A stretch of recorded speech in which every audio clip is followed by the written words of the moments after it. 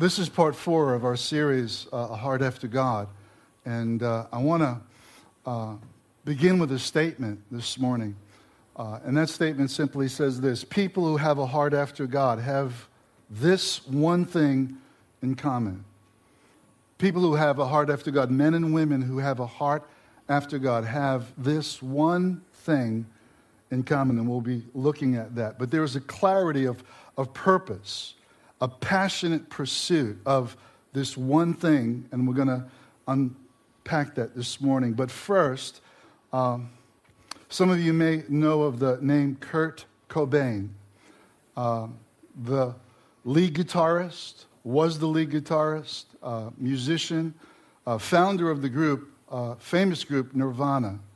When he was 18 years old, back in 1985, he founded the group Nirvana. It was very popular, sold 50 million records worldwide.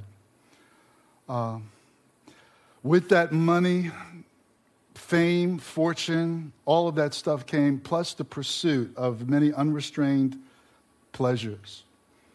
He ended up, as so many others who came before him, talented, gifted people like Jim Morrison, Jimi Hendrix, Jim Belushi, Janis Joplin, ending their lives in addictions and ending their lives in just tragedy.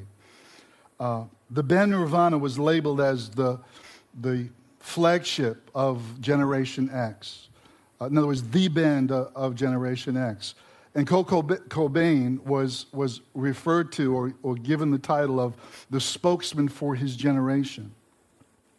He died at the age of 27, only 9 years of this success, fame, and fortune. On April 8th, 1994, Cobain was found dead in his Seattle home, the apparent victim of a suicide, one gunshot to his head. High concentration of heroin and traces of diazepam were found in his body. The coroner estimates that he had been dead for at least 3 days before his body was discovered. These are some of his last words. I don't have the passion anymore, and so remember, it's better to burn out than to fade out. I don't have the passion anymore, therefore it's better to burn out than to fade out. Cobain was the victim of his own misplaced passion. One of the things that he had in common with the other celebrities that I had mentioned a few minutes ago was this deadly pursuit of passion and pleasure that became deadly.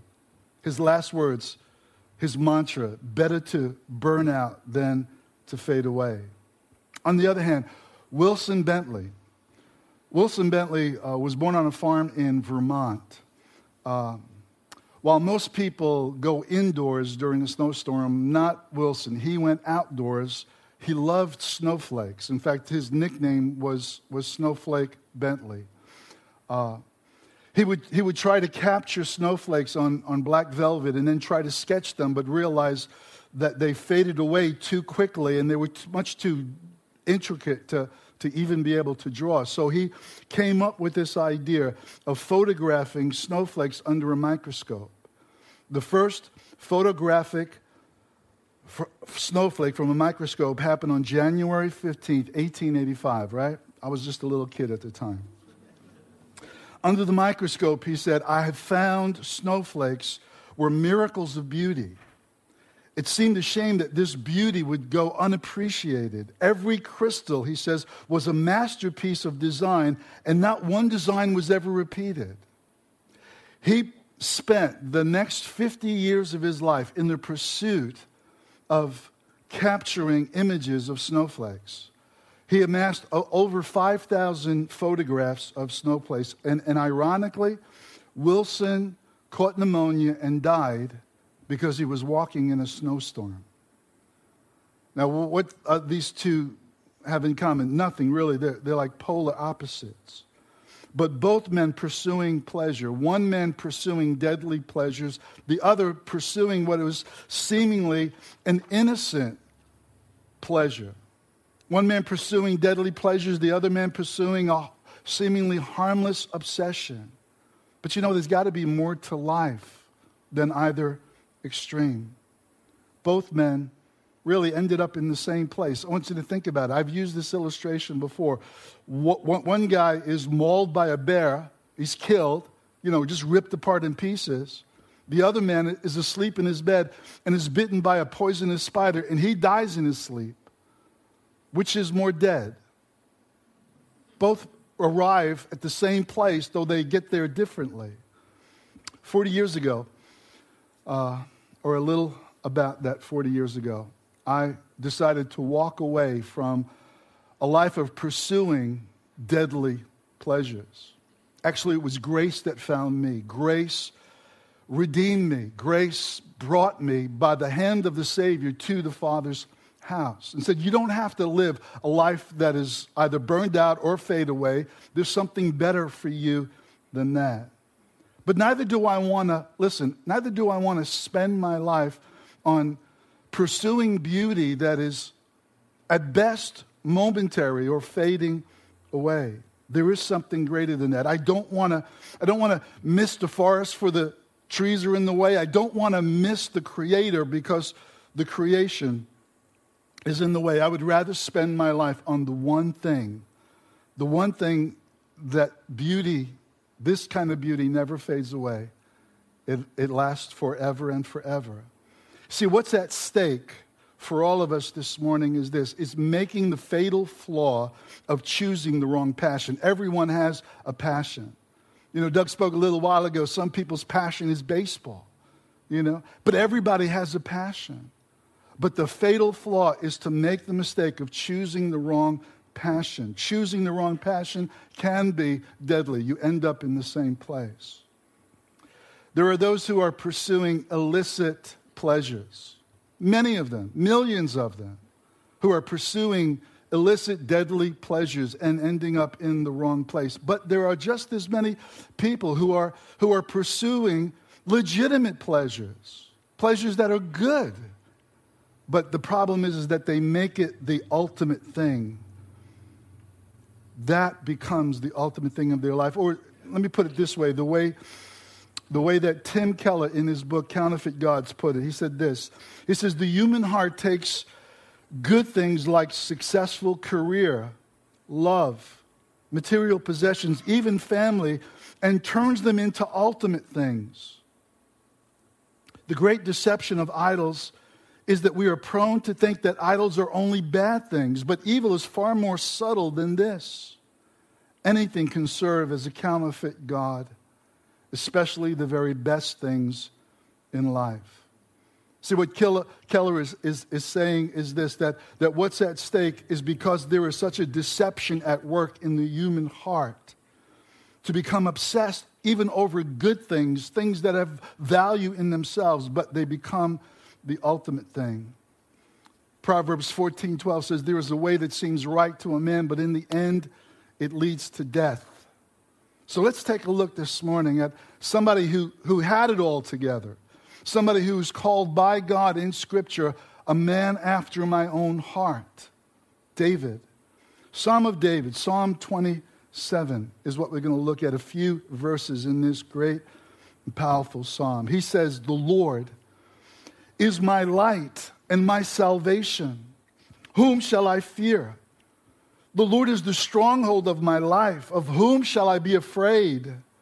When evil men advance against me to devour my flesh, when my enemies and my foes attack me, they will stumble and fall. Though an army besiege me, my heart will not fear. Though war break out against me, even then I will be confident. Look at the things that he just mentions. War and evil men trying to devour my flesh.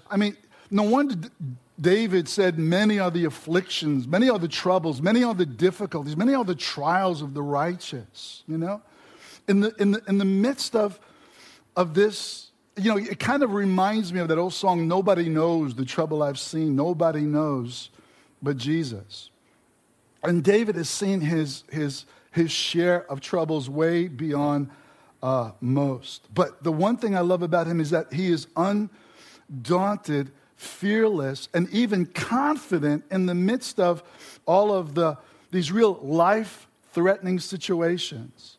He says, if evil is to be symbolized by darkness, then it's okay because God is my light. If evil is trying to destroy me, it's okay because the Lord is my stronghold. He is my strength. But this is what makes this psalm so amazing, is that it's in the midst of this, in the midst of all of this trouble, in the midst of all of this complication that's taking place in his life, circumstances that are obviously oppressive, that David says, I'm obsessed with one thing, the one thing that I desire, the one thing that I'm going to seek after more than anything else. And this is what he comes to in verse 4. One thing I ask of the Lord, this is what I seek. This is the language of a man who has a heart after God. This is the language of somebody who has made God his magnificent obsession. This is the language of someone who understands what the true value of life really is. And so he says in verse 4, one thing I ask of the Lord, that is what I seek, that I may dwell in the house of the Lord all the days of my life, and to gaze upon the beauty of the Lord and to seek him in his temple. Now, remember, David's a poet. David is a songwriter, and it's taking him because of the complexity. He's revealing the one thing in several phrases, but I want you to see what that one thing is. It is to gaze, to muse, it is to contemplate, it is to meditate upon the beauty, the splendor, and the majesty of God. See, if we drop down to verse 8, he says this, my heart says of you, my heart. In other words, he is speaking to himself. On many occasions, David spoke to his own soul. Here is his heart speaking to his consciousness, to his mind. My heart said of you, God, seek his face. And here's the response that came back from his heart. Your face, Lord, will I seek.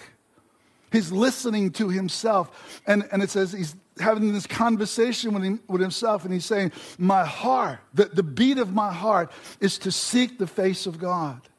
And my heart is saying, your face, oh God, will I seek. I want you to think about this. In the scripture, the Hebrew word for face is presence. If I spoke to you face to face, then I am speaking to you in your presence. And so as a result of this, what David is saying is that the beat of my heart, the desire of my heart, the longing of my heart is to be in God's presence. What makes this such a great psalm is that it's in the midst of conflict. When enemies are seeking to devour you, David, when they want to destroy you, when armies are wars breaking out all around you, this is what you have your mind on. I mean, David, it would be okay to ask for relief, to ask for peace, to ask for a vacation, go down to Florida for a couple of weeks, But this is what is so amazing about this psalm, is because when all hell is breaking loose against him, David wants mostly God. I want you, God. I want to behold your beauty. I want to see your splendor and your majesty. Here is what makes David to be somebody that we should emulate, because he's the man after God's own heart, and this is what the man after God's own heart looks like. He is undistracted. He is single-minded in his pursuit of the beauty and person of God. He is undistracted. I mean, I love that single-mindedness, that focus that he places. You see, David has made gazing at the beauty of God his ultimate thing. That's the ultimate thing in his life. When the object of your affection becomes God as the ultimate thing of your life, you have tapped into that which is not only beautiful, but that which is life itself. Because in his presence is fullness of joy. At his right hand are pleasures forevermore. This is eternal life, Jesus said, John 17:3, that you might know him, the one true God, in Jesus Christ, whom God has sent. It's to know. experientially, not to know about. It's not information. It's not theology, although theology helps us to know the character of God or the attributes of God. But it's to know God experientially, to know him in the personal communication of heart to heart, face to face. It's what we were created for. It's what the Westminster Catechism says is the number one priority. Why was man created is the question. Man was created to glorify God and to enjoy him forever. Piper and Jonathan Edwards have tweeted that statement by saying that the purpose of man is to glorify God by enjoying him forever, by delighting in him, by finding pleasure in God. Finding time to gaze and to meditate and to muse and to contemplate on the beauty of God as the one thing when all hell is breaking loose. This is why this is so unimaginable. If your life is falling apart, when all hell is breaking loose. But this is precisely the time that our soul and our heart should say to seek God's face because, listen, fixing our hearts on God is far and away the most rational thing that we can do when we find ourselves in the midst of trouble, the way David has spoken here. See, nothing separates people who have an interest in God from those who really have a heart after God than what happens when you find yourself in the midst of trouble. David's constant and undistracted ambition to see and enjoy and savor the pleasure of God distinguishes him. He says, your love to me is better than life. It's better than comfort. It's better than relief from all of my problems. Your love is better than life. David fixed his focus and his heart to see the beauty and the indescribable splendor of the uncreated God. I want you to think about that. It says in Proverbs 8:17, I love those who love me, and those who seek me diligently, they'll find me. If there is a diligent pursuit of God, not only will you discover that God is a rewarder of those who diligently seek him, but the end of seeking God is God himself. You can't imagine, we can't imagine the pleasure and the beauty and the majesty. Could you imagine just for a minute what it's going to be like the day that we see Jesus face to face? In all of his splendor, when he comes to be admired, the Bible says, in his saints. When we just behold him, when we like John are touched by Jesus. I mean, there's going to be a day when we are going to be in his presence without restrictions, without any necessity any longer of walking by faith instead of walking by sight. We will be walking by vision. We will see him as he is. And that day is going to be glorious. One commentator said David's identity wasn't wrapped up in his calling as king. He didn't wake up every day with a political agenda of trying to expand his kingdom or extend his authority.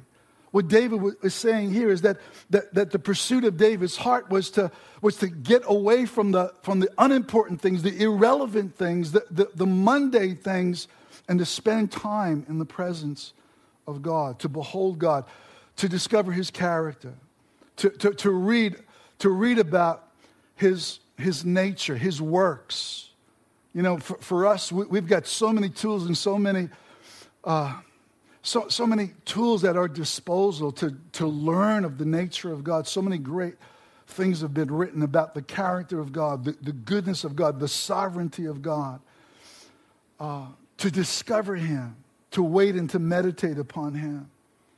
You say to me, wait a minute. This is not practical. This is not realistic. Enemies are making war against me. People want to devour me and kill me. And you're telling me that musing and meditating upon God is the most rational thing that we could do? Yeah, because the greatest amount of peace comes to those whose mind is stayed upon the Lord because they're trusting in him. This is the common sense of faith that says that in my pursuit of God, not only will I get God, but in his presence is fullness of joy. At his right hand are pleasures forevermore. Look at verse 4 with me one more time. To gaze upon the beauty of the Lord and to seek him in his temple. For in the day of trouble, he says in verse 5, he will keep me safe in his dwelling. He will hide me in the shelter of his tabernacle, and he will set me high upon a rock. It's going to work out. It's going to be okay, David says. I was walking one day last week on Vets Highway. I like to walk against the traffic because I want to see if there's a car coming at me, I can jump out of the way. And when I'm on a prayer walk, I don't close my eyes. I'm walking and praying.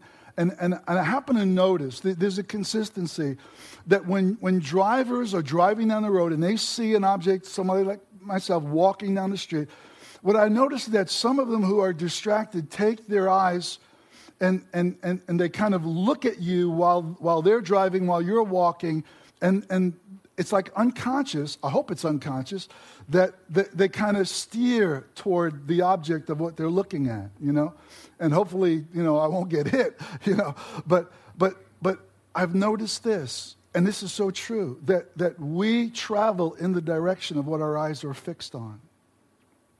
So I want to ask you this question: what have you fixed the eyes of your heart on? What is the object of your affection? What has become the one thing in your life? What is the ultimate thing in your life?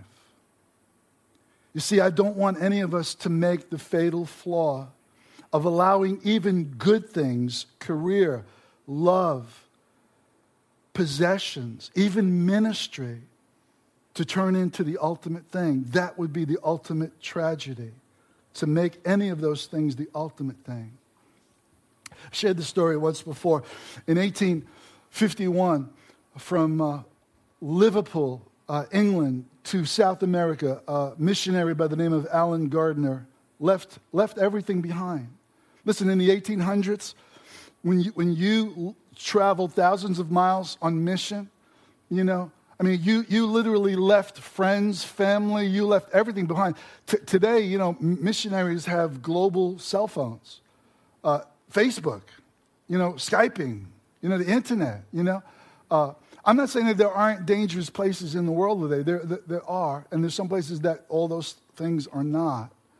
But the world was a whole lot bigger, and the whole world is a whole lot smaller today because of technology. And just the world was a whole lot different then in the 1850s. But his ship never made it. His ship sank, and while they that were on the ship were able to make it to this kind of really harsh island, the island was sparse. The men were literally, those that were saved, they were literally dying of hunger and thirst. And I don't know from any experience, of course, but they say that to die from thirst is probably one of the worst ways in which to die. Well, a ship finally made it to that island. A rescue ship coming from the Falkland Islands finally made it, but it was too late. Everybody had died, including Mr. Gardner. But he left a journal behind, and he had been studying the Psalms. And one of the last Psalms that he wrote about was Psalm 34, verse 10, I believe it is. The young lions do lack and suffer hunger, but they that seek the Lord shall lack for no good thing. The young lions do lack and suffer hunger, but they that seek the Lord shall lack for no good thing. But then the last thing he wrote in his journal, and I wanted to share that with you, he wrote this: I am overwhelmed with the sense of the goodness of God. Here is a man who was dying of thirst, one of the most painful ways to die, said, I am overwhelmed with a sense of the goodness of God. He had made God the ultimate one thing in his life.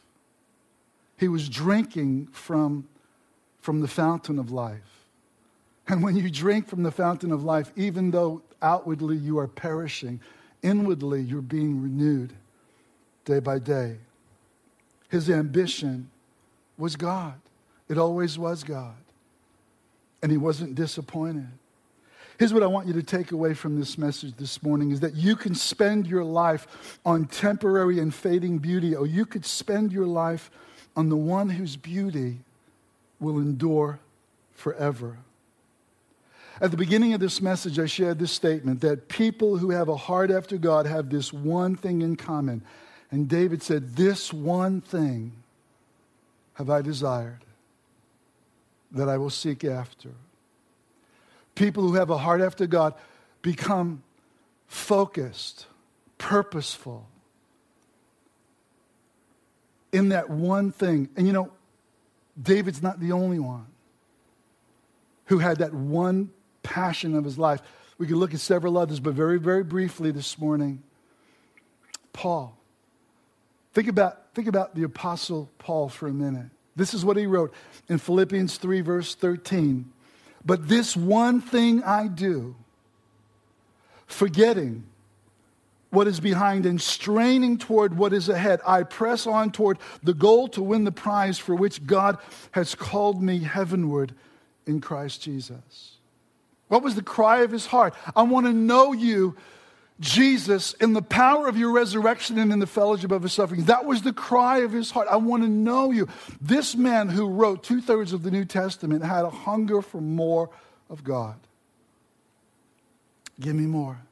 And he said, I count all things as loss. I suffer the loss of all things in exchange for the excellency of the knowledge of Christ Jesus my Lord.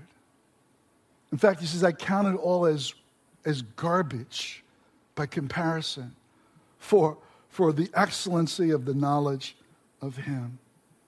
But you know, Paul wasn't the only one who had one thing, who made that one thing the ultimate thing in his life. And I love this about this lady. Her name is Mary.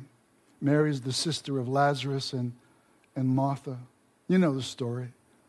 On this occasion, in fact, the 3 times that the gospel talks about Mary, you know where Mary's found? She's at the feet of Jesus. Each time she finds herself at the feet of Jesus.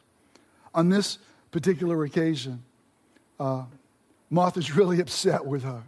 And I think Martha's even a little upset with Jesus because she interrupts Jesus. Where is Mary? She's sitting, listening like a sponge. She's absorbing every word that's coming out of the mouth of Jesus, right? And she's just sitting there and listening, and they're in their house in Bethany, and Martha's busy, and she's making, supper and dinner or lunch, whatever it is, for everybody. She's busy about serving, and she comes in, and I think probably just the first thing that came into her mind, just kind of came out of her mouth. You know those people, not me. They just say whatever's on their mind, And she interrupts Jesus, and she says, will you tell my sister to help me? She's left me to do all the serving by myself. And I love what Jesus, how he responds. He says, listen to this. He says, Martha, Martha, the Lord answered, you are worried and upset, distracted about many things, but only one thing is needed. Mary has chosen what is better, and it will not be taken away from her. Now, you got to know this about Jesus. Whenever he used that double expression of a person's name, Mary, Mary, Simon, Simon, it was always a sign of affection. So here Jesus is affectionately correcting and rebuking, but gently rebuking Martha because she's distracted. She's worried about so much stuff. Listen, could you imagine having a window of time with Jesus, but being so preoccupied by serving Jesus that you miss spending time with Jesus? And I got to tell you, one of the greatest pitfalls of the ministry is what I've just mentioned right there. It is spending all of your energy and all of your strength on serving Jesus, but forgetting that the most important thing that Jesus calls us to is to spend time with him. It says that he called unto him 12 disciples, that they might be with him, number one, And number two, that they might preach the gospel. Before we can go out and serve the world, we've got to spend time with him every day. You know, there's something besides this one thing that each of these scriptures says. She chose that one thing. Paul had this one thing I do. David had his one thing. But they also had a couple of other things in common. They had an understanding of the value, of the beauty of the one that they were serving. And I think that Mary demonstrates that in one of the next times that we see Mary in the scriptures. She comes and she takes her most valued possession, what was probably being stored up and saved for her wedding, or at least for her marriage, or for perhaps the endowment of her wedding. It was costly. It was perfume, the value of which was, they estimate it to be about that of a man's salary for an entire year. And she takes the complete contents of it and she pours it out upon the feet of Jesus, and she begins to wipe Jesus' feet with her hair in this act of devotion and love. So some people were, like Judas, upset because of this extravagant waste that was being made. But to her, listen, nothing was too costly. Nothing was too expensive to be poured out, to be wasted upon the one who was the object of her love and affection. Can I tell you that each of them had this same thing in common? David, if you read about David in the end of his life, he had amassed such a great deal of wealth, and all was devoted and dedicated for the building of the temple. Solomon was the one to build it, but David was the one who financed it. He was the one who came up with this extravagant gift. Paul, in the same way, Paul gave God the greatest, the most extravagant gift that he could give. He gave his life. He said, my life is ready to be poured out like a drink offering. You see, when we have him as the ultimate thing, as the object of our affection, then there is nothing, not even our lives, like Alan Gardner, was too costly to give to the one who gave himself for us. I pray this morning that somehow this would become infectious, that we could see these people who are admired in Scripture. And in fact, Jesus said, let her alone, because wherever the gospel is preached, it will be spoken of her as a memorial because of what she's done. Well, what's he saying by that? To puff up this woman? No, but to say, look at her act. Look at her devotion. Look at her single-minded, undistracted love for me. That's what really is important. That's the only thing that really is important. Now, there are other things in our life that are important, but it's okay when they become secondary. It's okay when they don't take the ultimate thing away from what should be the ultimate thing, and that's setting our heart on God. How good is the one who loves us? You know, think about those snowflakes. I was thinking about that. How many snowflakes makes a snowstorm? A foot of snow. Can anybody calculate that? I don't think anybody can calculate that. But God's the one who can not only know the number, but he's the one who designed the snowflakes. But I don't want to be enamored by the creation. I want to be enamored by the Creator. Don't you? Let's pray. Father, we thank you this morning that there is a man, a woman, a psalmist, an apostle, a worshiper who had a heart after God, whose desire it was to make you the ultimate thing. And I pray that having read these stories of these individuals today and over the last several weeks, that it will spark in us a passion. It will create in us a flame. That's all we need this morning, Lord, is as a spark to ignite the flame and the passion of our heart. When we see you in the greatness of your beauty and glory, we will desire more of you. Let that be the cry of our heart. Let that be the cry of this house. And all the expressions at the green room and at Collision and Living Word, let the cry of our hearts be that we are making you, God, the great passion of our hearts, the object of our affection, our magnificent obsession. And we all sit together. Amen. Let's all stand together.